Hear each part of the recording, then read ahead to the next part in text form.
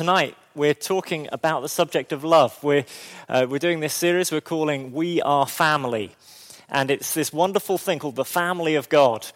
And we're talking about how we do life together, what some of the privileges of being part of the family of God are. And tonight we're dealing with this subject of love, okay, which is a broad subject, but I'm calling this talk tonight The Road of Love. And we're going to go straight into our first scripture, which simply says this in 1 Corinthians 14, verse 1. It's the Apostle Paul instructing a church in Corinth. He says, follow the way of love. And that follows a whole chapter written about love. And it's a famous chapter. It's read at many weddings that you go to, Christian weddings. Love is patient, love is kind, love is sincere, love doesn't envy, all of those things. It's a whole chapter about love. We're not going to read that one tonight. But the verse before that chapter says, I will now show you the most excellent way, the most excellent road, the superior road. And Paul's talking about this hugely diverse church with lots of different people in it. And I don't know if you ever look at a church sometimes and you look at all the different people and you think, how on earth does this whole thing hold together? With all these different personalities and people from different backgrounds. And Paul's answer to that question is this, that you follow the way of love. And he says, I'm going to show you the superior way. I'm going to show you the superior road, the high road. Don't know if you know the song. Have you ever walked around the bonny banks of Loch Lomond and said, I'll take the high road and you take the low. I'll be in Scotland before you. And I guess the premise of that song is this, that doesn't matter which road you take, high road or low road, we'll all meet up in the end. Jesus, however, would tell us this, that in terms of becoming like Jesus, Christian maturity, there's only one road that we can take, and it's the road called love. If you were to ask me for directions today and say, Dan, how do you get to Glasgow? I'd say you take the M8 all the way to Glasgow. And if you said, hey, how do I get to Inverness? I'd say A9 for hundreds of miles north, and you'll eventually get there if you keep going. If you said, how do I get to see the Wizard of Oz? I'd say, well, you follow the yellow brick road, and you can put on some fashionable red footwear to dance your way there if you like. Now, if you want this thing called being like Jesus, if you want to become more like him, the only advice I can give you tonight is this: you need to follow this road called love. And Jesus said, broad is the road to destruction, narrow is the road to eternal life. And the thing about this road called love is this: it's an uphill road. It's uphill all the way. I took up running a couple of years ago, and yesterday I did a 10K race with a few others in church here. That was really great. I didn't do so well, actually. Thanks for asking. I had a little competition going with Nathaniel in the office, and I thought I could beat him. He's like 20 years younger than me. And I thought, no, and he just he whipped me. Like he was like pretty much 10 minutes ahead of me by the end of the race. But here was the thing, you have a lot of time to think on a run. And this is one of the things I was thinking about was anytime I was running downhill, I felt like I was a good runner. But anytime I went uphill, I thought, my heart is bursting within me, my legs are sore, my mind is yelling at me, stop it, you fool, you're an old man. But when I ran downhill, everything seemed fine. Now, here's the thing about love and anything worthwhile in your life, it's uphill all of the way. And here's the thing, some of you here are single, some of you are married. If you get married, your wedding day is a high day. And then, in the right sense of the word, it's downhill from there. There's a sense in which, hey, this is wonderful. Our whole life is together, and we're taking the journey downhill. We're running downhill. It feels easy, good. Hey, we're spending all of our time together. We're going to spend the whole of our life together. It's wonderful. And then you hit the bottom of the hill, and you have to start climbing. And you start to say to each other, wow, we're going to spend the rest of our whole life together. Wow, that's going to be a challenge. That's going to be some uphill. But here's the wonderful thing about when you go uphill is you ascend to heights that you didn't reach before. And God takes you to new places. That's true of any relationship, by the way. It could be true of a new small group that you're part of. It takes time. It takes uphillness to get to relational levels with people. There's a commitment. There's a hard work about it. Now, today I want to help you choose the road of love and to keep you on that road. And we're going to read a few verses from 1 John chapter 4, which is just a great summary of God's love and a great description of it. So read with me and it'll appear on the screen behind me. Dear friends, let us love one another, for love comes from God. Everyone who loves has been born of God and knows God. Whoever does not love does not know God, because God is love. This is how God showed his love among us. He sent his one and only Son into the world that we might live through him. This is love, not that we loved God, but that he loved us and sent his Son as an atoning sacrifice for our sins. Dear friends, since God so loved us, we also ought to love one another. No one has ever seen God, but if we love one another, God lives in us, and his love is made complete in us. This is how we know that we live in him and he in us. He has given us of his Spirit. And we have seen and testify that the Father has sent his Son to be the Saviour of the world. If anyone acknowledges that Jesus is the Son of God, God lives in them and they in God. And so we know and rely on the love God has for us. God is love. Whoever lives in love lives in God and God in them. This is how love is made complete among us, so that we will have confidence on the day of judgment. In this world, we are like Jesus. There is no fear in love, but perfect love drives out fear, because fear has to do with punishment. The one who fears is not made perfect in love. We love because he first loved us. Whoever claims to love God yet hates a brother or sister is a liar. For whoever does not love their brother and sister whom they have seen cannot love God, whom they have not seen. And he has given us this command: anyone who loves God must also love their brother and sister.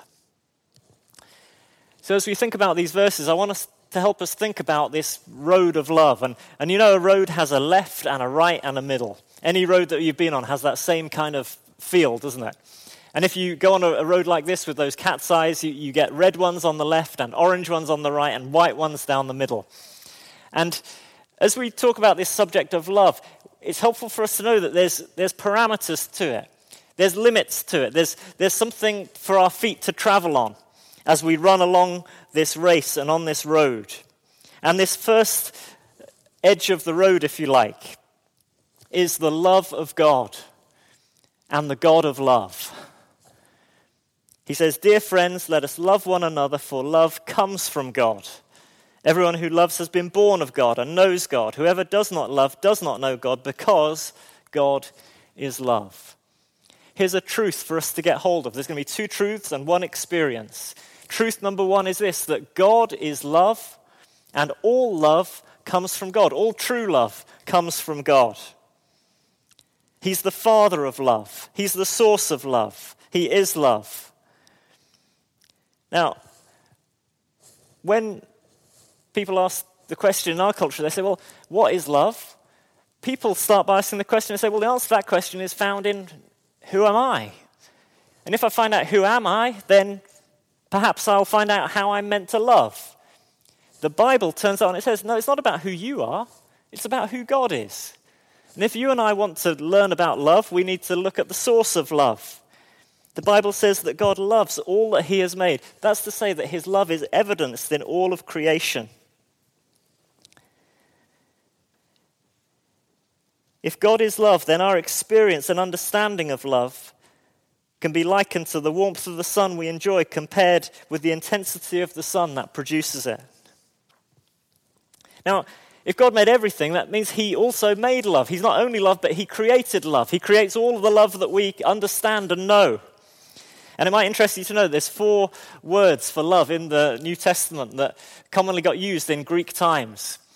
And one of those words in particular gets used a lot more than all of the others, and we'll come on to that one. But here's some three others, just for you to know and enjoy. These are the kind of loves that God created for us to enjoy. Here's the first one. The Greek word is storge. Say storge. That's a good word, isn't it? I just like saying that word. And it means affection. Affection. Do you know what it feels like when you just cuddle somebody or hold a baby, or you see a little kitten sort of jumping up and down on a tree or something like that, and it just brings a sense of pleasure to your heart? Do you know what I'm talking about? I think you just think, oh, that affection when you smile at somebody and they smile at back, and it produces a warmth inside you. That's called affection. Do you know God made that? God made us as human beings so that we would have that feeling within us, affection, that life isn't just dry. He also made this love called philia in the Greek. And that means brotherly love or sisterly love. It's the love between family members. It's that sense that blood is thicker than water, that you can just ring up your brother or sister, and you might not have spoken to them for years, but you can say, hey, I'm coming to stay next week, and not give you an option about it. It's that sense of, well, we've got shared history, shared DNA, shared parenting, therefore we've got a lot in common, so nothing else really matters. We can rely on each other when we need. Do you know, even if your family experience has been weak and troubled, God brings you to this thing called the family of God, which is meant to be even more of a family than the families we're from. He brings us brotherly, sisterly love. He brings us brothers and sisters to interact with. And in fact, in Hebrews 2, Jesus is described as being like our eldest brother. We're part of his family. Here's the third wonderful kind of love that God creates for the human race. The Greek word is eros. It means romantic, sexual love. It's a very powerful, strong tool for intimacy and union that God says in the Word of God that is to be celebrated between a man and a woman together in lifelong union of marriage. And that's the exclusive place where that love gets celebrated and enjoyed, and it's designed to draw a married couple together and to strengthen the union of their lives and their hearts. It's a gift from God. God's not a prude. In fact, there's a whole book of the Bible, Song of Songs, written about this kind of love. And God made it. He made it for procreation. He made it for enjoyment. But then there's this other word. And this word is agape. And this word, best understood, means unconditional love. And pretty much all the time when the New Testament Christians started talking about God's love and love for one another, they started using this word to describe it. And whether they were talking about God's love in the sense of God so loved the world, he gave his only son, they'd use this word. He unconditionally loved it, meaning one-way love. It's the kind of love that gives even though it doesn't get anything back. It's the kind of love that is one-way love. It's the kind of love that says, I'm going to love you even if you respond to my advances or not. It says of Jesus that he came into the world, but his own did not receive him. His love was unconditional love. Jesus went to the cross not because we had responded and said that we wanted him to. He did it because we needed him to, even though we didn't see that need for ourselves. And what we see is that the standard of God's love is so much higher than any other love that we could understand. And that's the love of the road of love that we're to understand. That's this left-hand side. Here's the right-hand truth that we're to be aware of. So if we get a wrong image of God, we career off that left-hand side of the road. If we get a wrong image of Jesus and the work of Jesus, we go off the other side of the road. So this second truth is this: it's the work of Jesus. This is the verse we read. This is how God showed his love among us. He sent his one and only Son into the world that we might live through him. This is love, not that we loved God, but he loved us and sent his Son as an atoning sacrifice for our sins. Love is practical. This is how God showed his love. If all we had was the truth about God is love, then the philosophers and ontologists would just argue about that for centuries. But the Bible goes one step further and it says, no, God isn't just love, but he shows love.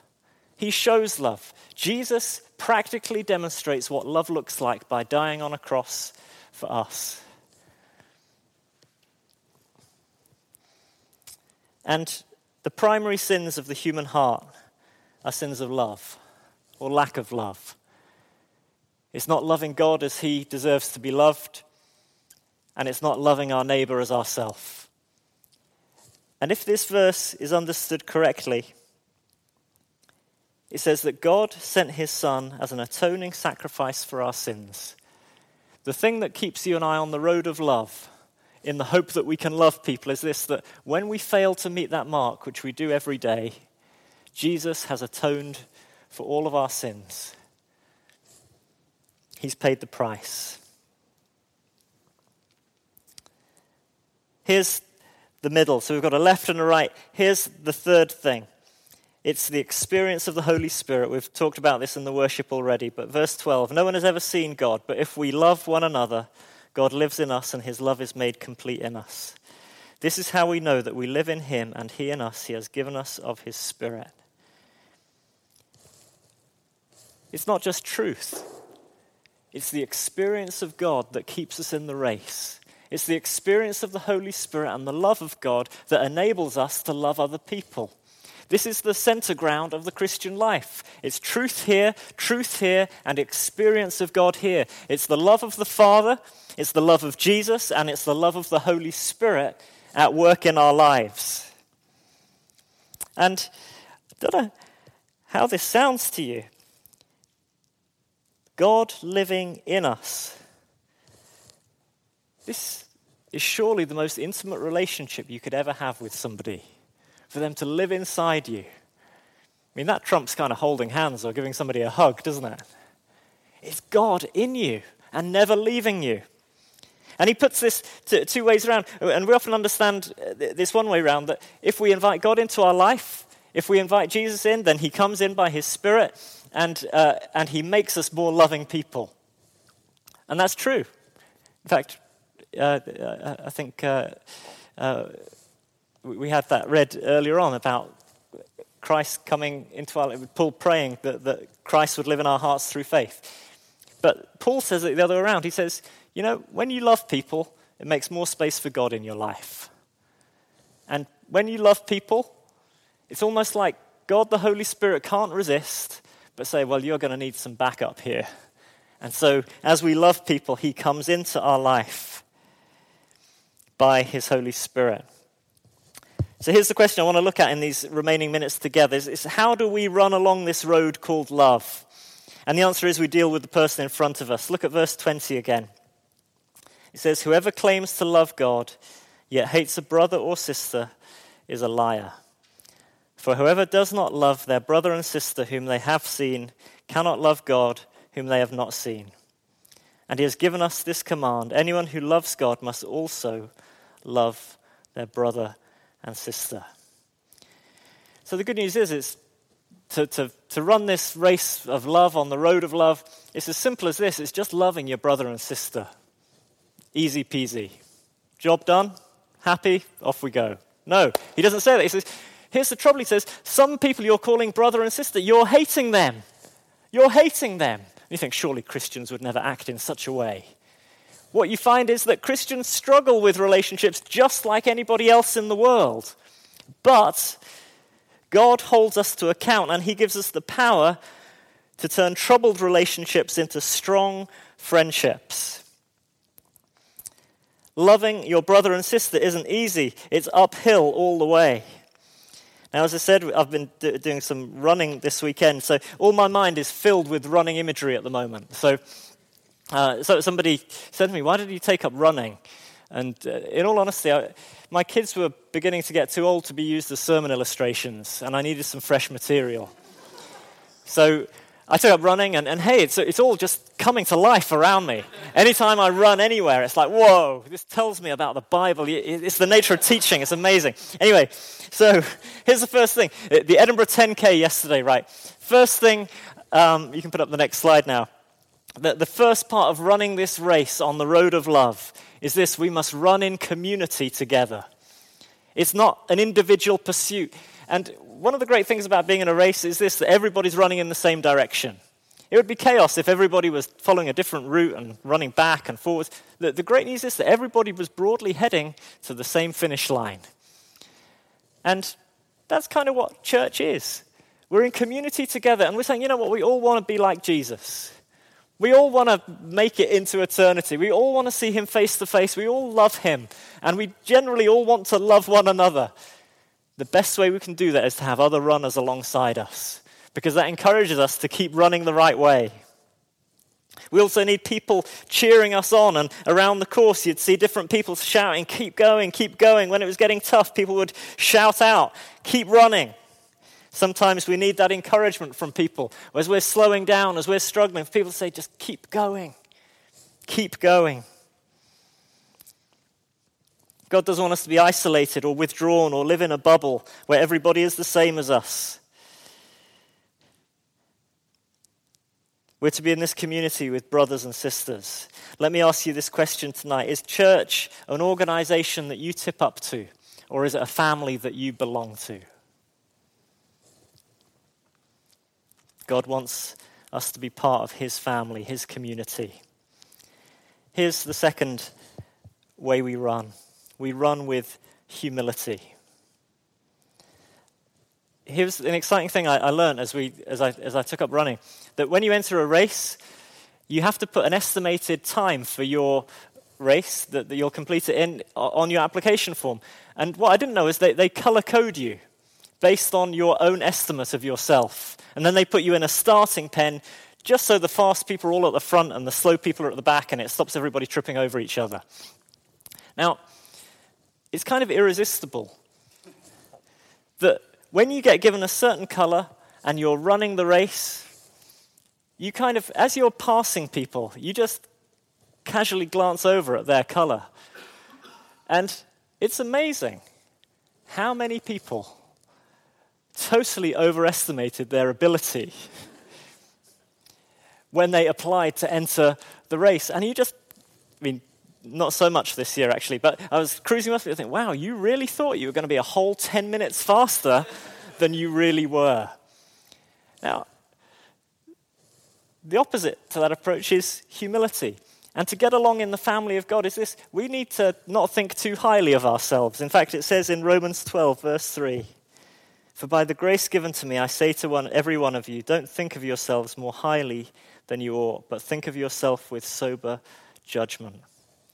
To hear what John said as we read these verses a moment ago, he said, whoever claims to love his brother and sister. He said, there's a falseness about that. If you're claiming one thing and doing another thing, then you're not seeing things correctly. You know, every one of us has blind spots. That's things in our life that we've never spotted about ourselves where we fail to meet the mark. And over a lifetime, perhaps people will gently begin to point those things out to you. But theologians used to separate sin into these two categories. They used to say, there's sins of commission and sins of omission. There's sins of commission. There's the things that we do deliberately to hurt other people and against God. That's deliberate. But that's the ones we're usually aware of. We feel guilty, we feel ashamed, those sorts of things. But there's this other category of sins, which is sins of omission. They're the things that we should have done that we didn't know we should have done. And there's a whole category there. We can't even define it because we don't know what they are. And the truth is those sins are just as harmful. Now, if we're self-aware enough to know that we don't know everything about us, that should enable us to judge other people very kindly, because we realize other people are probably being very kind to us in their assessment of us.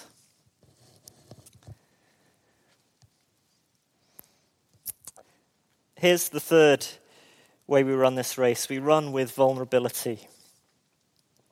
Here's the verse we read earlier. It says, "There is no fear in love, but perfect love drives out fear, because fear has to do with punishment. The one who fears is not made perfect in love." Here's what happens when you get hold of true love. Fear begins to subside. When people love us with this kind of love, we don't mind telling them what's really going on for us. When we love people with unconditional love, they let us into their lives and they say, well, this is how it is for me. I don't live up to that standard. And we can drop down the barriers ourselves. Vulnerability is showing more of ourselves. Sorry, just can you grab that T-shirt down there, please, Luke? This was, I got given this vest top last week to run for Bethany Christian Trust. I put it on yesterday morning, and my wife Julie, she said, no, you can't run in that. And I kind of looked and said, oh man, do you not care about the homeless? She said, no, she said, I don't think you should be exposing that much of your body to the general public. And I think she was probably right about that. So I changed T-shirt to something with some sleeves. But here's the thing, when we get vulnerable, we begin to show who we really are to people. I was in a church leaders group a few months ago, and it was a really great gathering with many really gifted leaders in the room leading remarkable churches, seeing loads of people saved and all sorts of things. And normally there's a lot of triumphalism in a meeting like that, where people go around and they just share all the great stories that are happening in their church. But this one was different. In that somebody said, well, why don't we just share how things really are for us at the moment, personally? And I thought, oh no. But we went around the room. There's 20 people in the room. And a significant church leader there who I respect and has remarkable presence and ministry and gifting. And he said, I've been depressed for years. He said, I've been on depression medication. I've battled with mental health pretty much all of my ministry life. And everyone in the room went, wow. And there was a bit of silence, and then somebody else piped up. They said, well, actually, me too. That's my story. And then somebody else said, well, that's the same for me. I thought, wow. I would have never guessed that about these people. And it went around the room, and I thought, well, I'd better say something slightly meaningful about myself, otherwise, struggling to read my Bible, those sorts of things. So I said, it came to me, and I said, well, I'd recently taken on leadership of the eldership team, and it was stretching me all sorts of directions that I'd not been stretched in before, and I was finding it challenging. And I said, if you ask my wife, Julie, she'd say, you know what? You're not being great at home at the moment. You're not being a good husband, and you're being really crabby with the kids, which was heartbreaking but true for me to hear those words from Julie, but she was absolutely right. And I shared that with this room full of guys, and here's the wonderful thing that happened. Nobody in the room pounced on me and said, you're an idiot. Nobody put their hand around me and said, that's fine, that's how it is.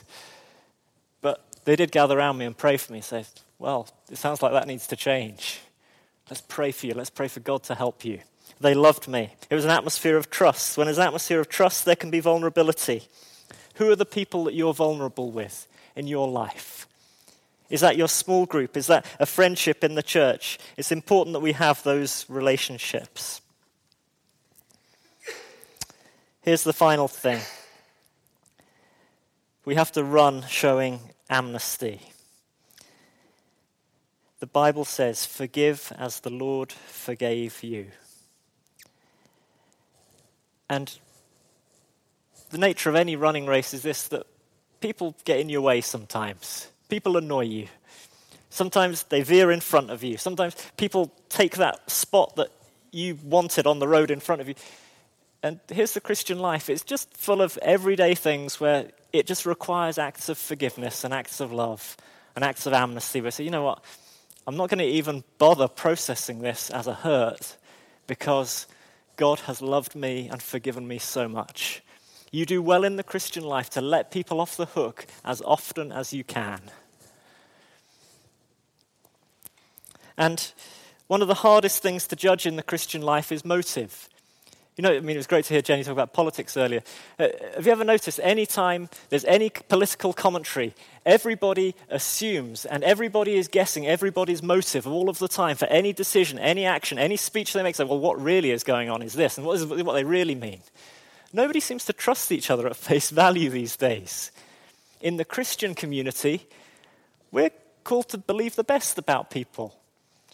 And when people are trying to follow Jesus, well, I'll go with the narrative that they probably didn't mean to act in such a way as to cause me hurt. They were probably having a different focus and a different thought. Motive is the hardest thing to perceive and the most dangerous thing to guess. We're never to second-guess motives. The Bible says in 1 Corinthians 4, "Judge nothing before the appointed time. Wait until the Lord comes. He will bring to light what is hidden in darkness and will expose the motives of the heart. At that time, each will receive their praise from God." What he's saying is this, that we're never really going to fully understand the motives of people's hearts. And to be honest, if you're as complicated as I am, you don't even understand your own motives some of the time. But one day that will be revealed. In the meantime, we're not to second guess, well, what did they mean by that? And what you find in a Christian community of people who are different to you is that you'll find people who are incredibly focused. And at times they can look unfriendly because you'll say, "Hey, how about we hang out?" And they'll be like, "Well, I'm kind of busy right now. I'm going over here."